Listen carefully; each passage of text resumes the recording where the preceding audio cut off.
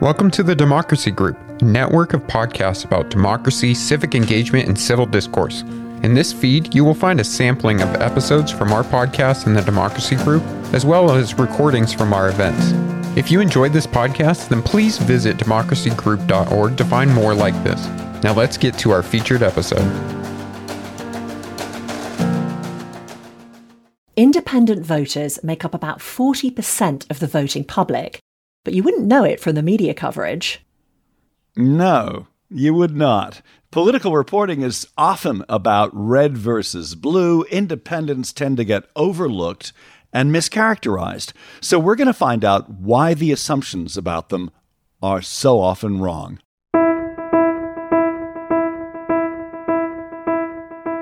This is Let's Find Common Ground. I'm Richard Davies. And I'm Ashley Milne-Tyte. In this show, we look at a group of voters that makes up a growing slice of the US population, including a lot of young people. Our guests are Jackie Salit and John Opdyke. Jackie is the author of Independence Rising and president of Independent Voting, an organization dedicated to bringing respect, recognition, and reform to independent voters. John Opdyke is president of Open Primaries, which campaigns for primary elections where every American can vote, not just registered Republicans or Democrats. Jackie, if there's one thing that a lot of people misunderstand about independent voters, what is it? I would say the one thing is that when an American decides to identify themselves as an independent, they are making a statement both about themselves and about their feelings about the state of politics in this country. And I sometimes like to say that they're making a statement of noncompliance with the system. And I think that it's time that that purpose and that sensibility is respected and recognized across the political field. Independents care deeply about this country, and they don't like the direction that things are going in. Yeah, I would say that the biggest misconception is that independents are moderates, that we're somehow in between Democrat and Republican. If you try to attach some kind of ideological label to independence, you miss the whole point of independence. It's not an alternative ideology. It is a cry for help. It is saying, we can't believe this is the state of American politics. Can't we do it differently? Can't we do it better? Can't we break free of all the old Cold War era ways that we do things? But a lot of people reduce all that to, oh, these are moderates. And I think that's dead wrong. Independent voters played a vital role in elections and as citizens. How many people identify as independent or just simply reject party labels? What we know is this. Nationally, 42 to 46% of Americans say they identify themselves as independents. That includes the nonpartisan voter registration states and the partisan voter registration states. When you look at voter registration, the numbers are skyrocketing. Independents are on track to be the largest or second largest group of voters in the 30 states that have partisan voter registration by the year 2030. In some states, they're already the biggest number of voters. Could you just explain for listeners what's different about those 30 states from the others? What do we mean by partisan voter registration? Well, when you register to vote, you have to indicate, do you want to be a Democrat? Do you want to be a Republican? Do you want to be a Libertarian, a Green, a Peace and Freedom, some other party? Or do you want to not be in a political party? And of those 30 states, sometimes they call those independents blanks or unaffiliated or declined to state or none of the above, or, they have different terminologies for them, all of which are derogatory.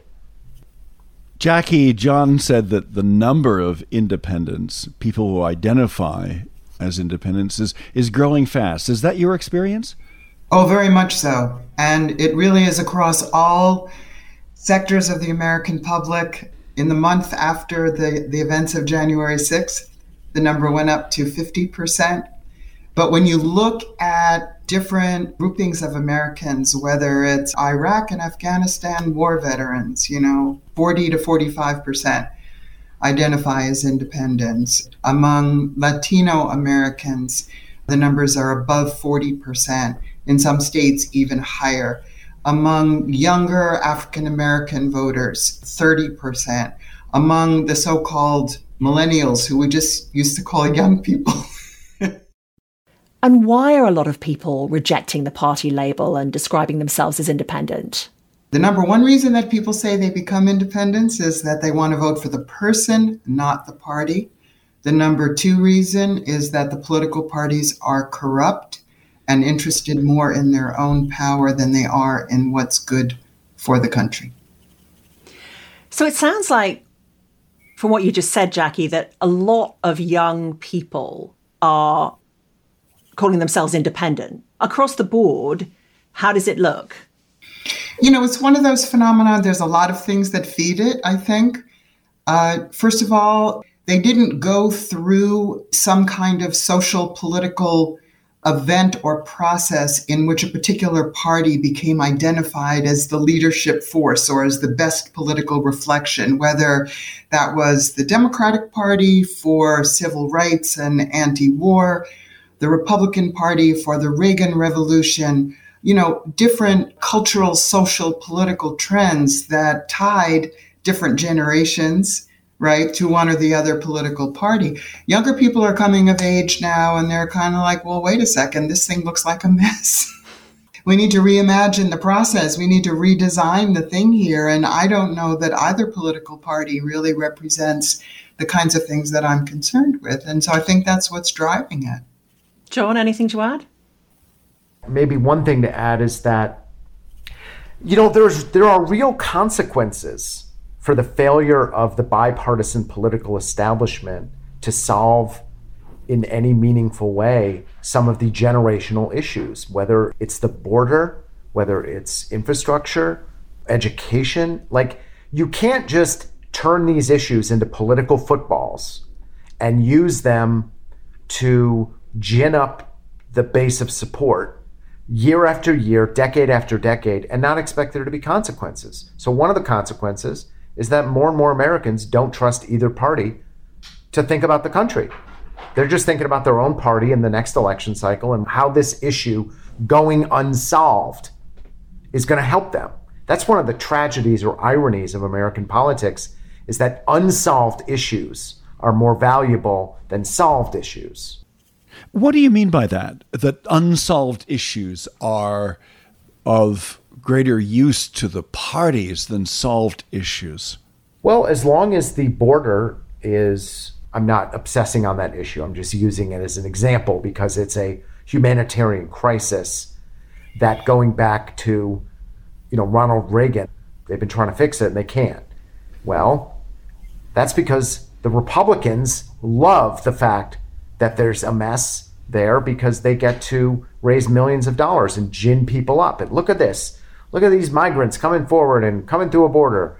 And the Democrats equally gain certain things about how racist the Republicans are and how anti-people of color they are. And they can project how, mean-spirited they are and that we're the party of compassion. And they don't want to come to a deal. They want to keep this thing a mess because it allows them to raise money and demonize the other side as the bad guys. And that's easy politics. There are a lot of different types of independents. Can we make some generalizations about who they are and what they think? I would say there's probably three generalizations that you could make. One, in a society that is governed entirely by two-party premises, they've decided that they don't want to be categorized that way.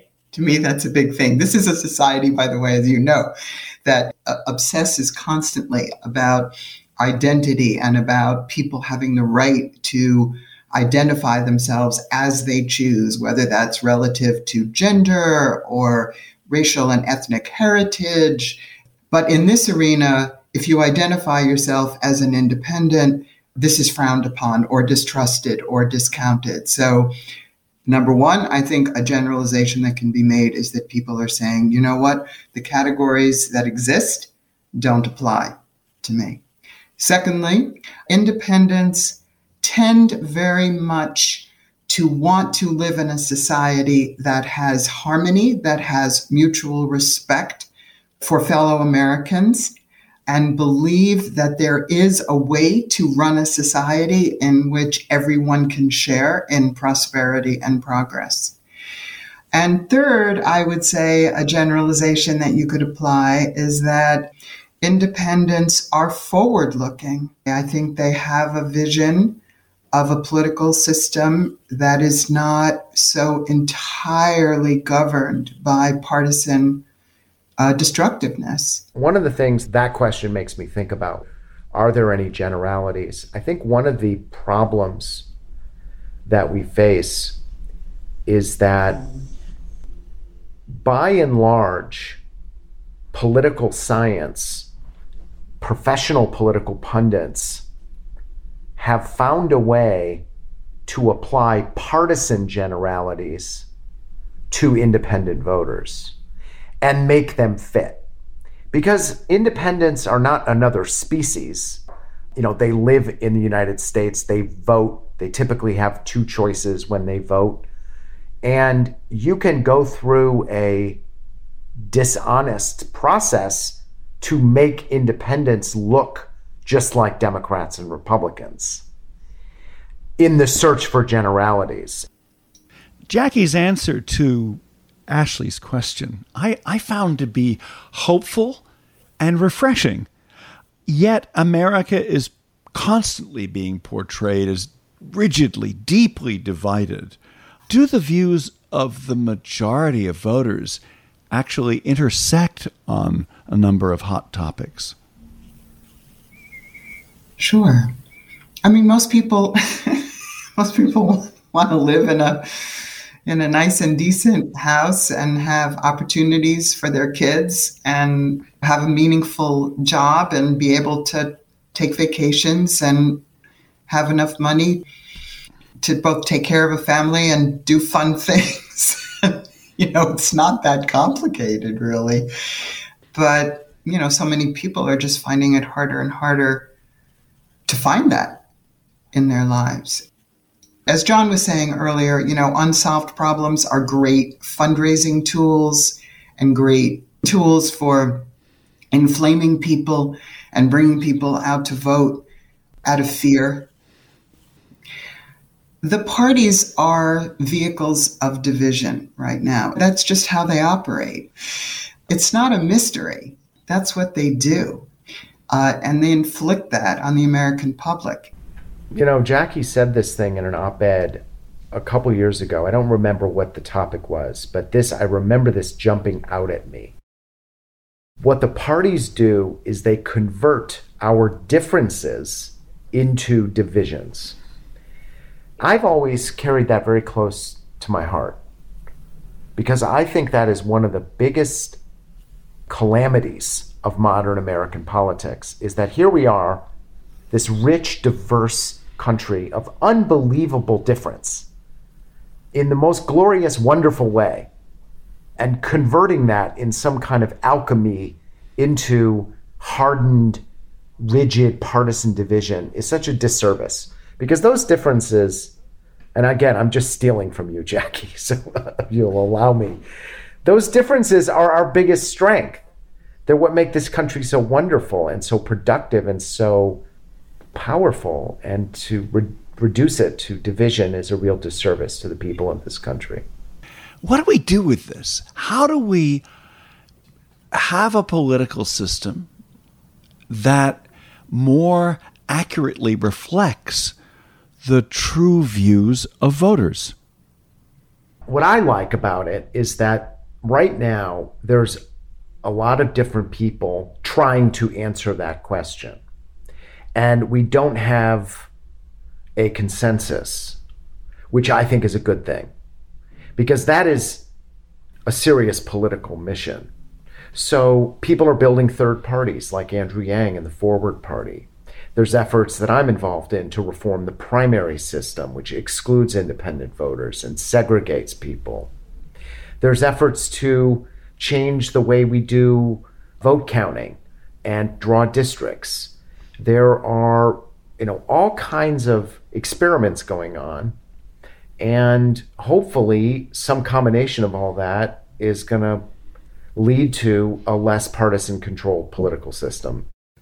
I think something that has happened, which is unhealthy for our country, is that the role of government has been conflated with the role of the political parties.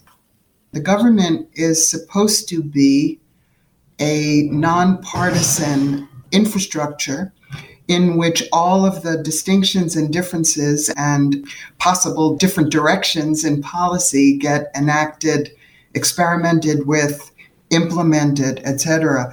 But right now, those two functions are completely conflated. And it has led, I think, to a profound sense on the part of the governed that the government and that the political system has been bent in certain respects. And so I think a lot of the reforms that are necessary have to do with separating those roles out. Governance and politics, the government and political parties, they're not the same thing.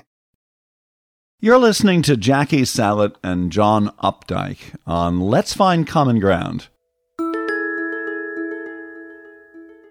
I'm Richard. I'm Ashley. One of the best things about doing this podcast is hearing from listeners. We make this show because we know there are a lot of common grounders out there, and we'd love to hear from more of you. One easy way to tell us what you think is to take our survey.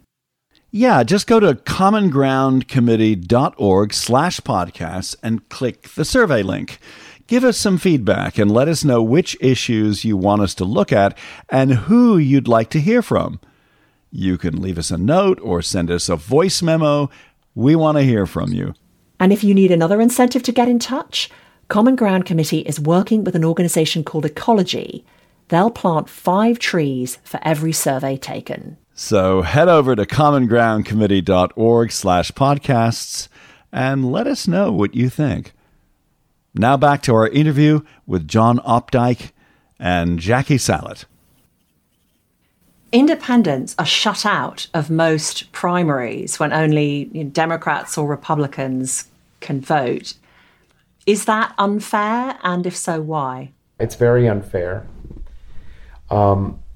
It's unfair because these are publicly funded and publicly administered elections, which goes to the point Jackie was just making about this conflation between the government and the political parties. The primaries is one area that you see that conflation most dramatically. But it's not just an issue of unfairness. What we have set up in this country is a system in which, in order to get elected to office, be it Congress or state legislature or even president, it's a 2-tiered process. First, and most importantly, you have to satisfy the most engaged partisan activists. Those are your true constituents. Then you have to go on to a general election, which 80% of the time you either don't have an opponent or you have a token opponent. So the primary becomes the only election of consequence in 80% of the elections in this country. So essentially, we're turning over real power, real influence to small bands of the most partisan Americans. And then we wonder why 80% of our members of Congress act like petty partisans. Well, they're not stupid people. It's because that's who elects them. So it's unfair to independents. They should be included, but the whole system should be re-engineered so that the American people in all their totality have more influence and say-so than small bands of partisans. If we were to open up primaries, party primaries, to all voters, including independents, what would that do? If you want to really change the game, you have to go to what they've done in California and Alaska, Nebraska, and Washington state, which is get rid of party primaries altogether. Just have a public primary where all the candidates run, all the voters get to vote for whoever they want. So you're not locked into a predetermined set of candidates based on your party registration. You just vote for the candidates you want. And then the most popular candidates, it might be the top 2, it might be the top 4, it varies state to state. They go from the primary to the general election. See, what that's about is about the voters. That's saying we want a system designed to give maximal flexibility, fluidity, choice to the voters. Look, I'm not just speculating here. We've had open primaries now, or nonpartisan primaries in Nebraska for 90 years. In Nebraska, you get Democrats and Republicans sponsoring legislation together. You get coalitions coming together across the political aisle every day of the week. It's the norm. It's not some, oh my God, can you believe that Democrats and Republicans are working together? No, it's the norm in Nebraska. And Nebraska is a really conservative state. Yeah. A state where Republicans clearly dominate. And Democrats, get this, Democrats have a majority of committee chairmanships in the state legislature. In a red state, which voted, I think, 70% for Trump in the last election, Democrats have a majority of committee chairmanships in the state legislature. Why? They don't elect people based on party. They elect them based on merit. They got rid of the partisan system. So all kinds of things are possible when you chuck the red-blue control of the system. I think I gather from both of you that you yourselves are politically independent. Am I right? Oh, yeah. Yes. Can you each talk a little bit about why and how long for, how that came about? Jackie? Sure. Well, I grew up in a pretty politically active family, very active in the anti-war movement and the civil rights movement. I grew up in New York City, and I was involved in various community organizing efforts, including an effort to win collective bargaining rights for welfare recipients and to create a union of people receiving public assistance to negotiate over terms and conditions, etc. And while doing that, I encountered a number of elected officials in New York City municipal government who were African American and Latino, who were Democrats, who'd been elected as Democrats, but who had been denied the opportunity to rise up to a position of greater power, both in elective office and within the party, by the party bosses. And so we had long discussions about what to do about this and came up with a collaborative effort that became known as the New Alliance Party, in which these mainly Black and Latino elected officials ran for public office, both as Democrats and as independents. And so in the course of using independent politics to leverage the position of poor communities, of communities of color, and to have political independence be a tool to challenge the power of the party bosses, it basically became clear to me independence was the way to go. And one thing that's really interesting about that is you don't sound like you're a moderate. I have never been a moderate about anything. No, you're right. I'm not. But allow me here, if you are concluding that I come from the left side of the spectrum, which in many respects I do, I am not in any way, shape, or form a traditional leftist. I think the left in general in this country has given its fealty to the Democratic Party. It's been very, very hostile, largely, to independent politics and to creating coalitions that go outside of the boundaries of ideology. And that, I couldn't disagree with that political orientation more. John.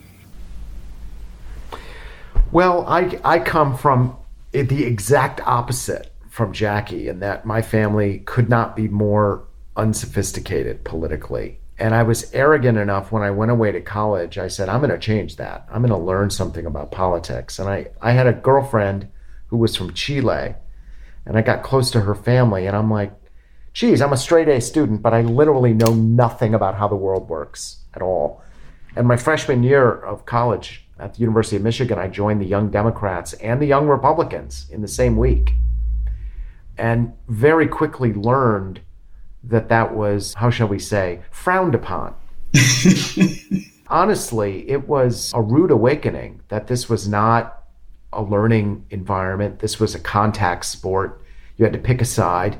And I felt very turned off by that. And I got lucky in that I met, very soon after that experience, I met Lenora Fulani, who Jackie was her deputy campaign manager. She was running for president as an independent, first woman, first African American. She came to my campus and spoke, and I was blown away because she was talking as an independent and was talking about the world and about these issues and was not lining up Democrat or Republican, and I felt drawn to that.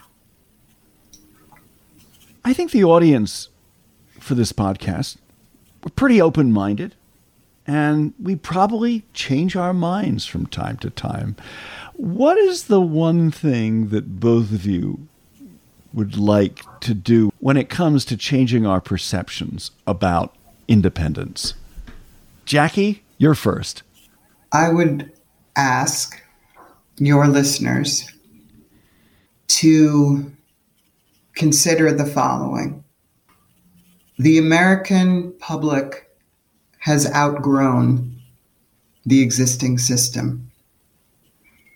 And we're in kind of a funny position of trying to shoehorn all of our political aspirations and all of our political convictions into a system which is now outdated and which forces people to distort themselves and forces communities to distort themselves.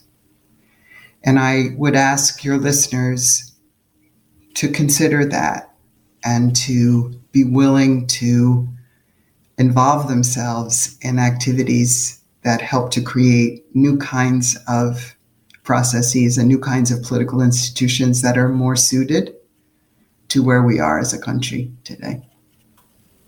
I think that's very poetic and beautiful, and I couldn't agree more.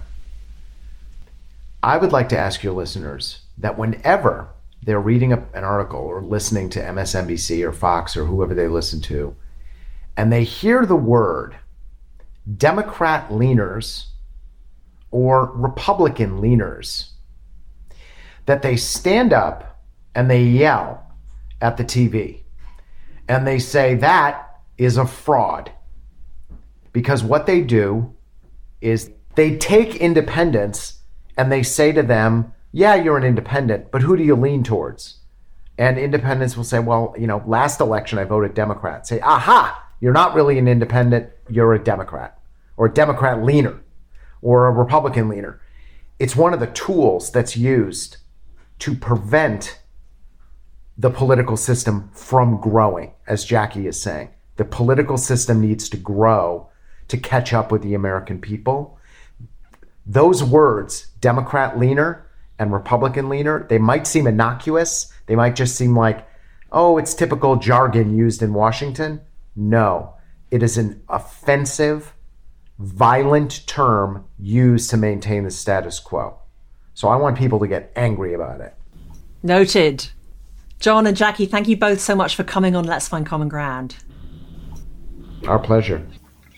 Well, thanks so much for having us. Really great to talk to you. Jackie Salet and John Opdyke on Let's Find Common Ground. I'm Richard Davies. I'm Ashley Milne-Tyte. Thanks for listening. Thank you for listening to this episode from the Democracy Group. If you want more podcasts like this, then visit democracygroup.org. There you will find our events, topics, and a newsletter as well. So head on over to democracygroup.org.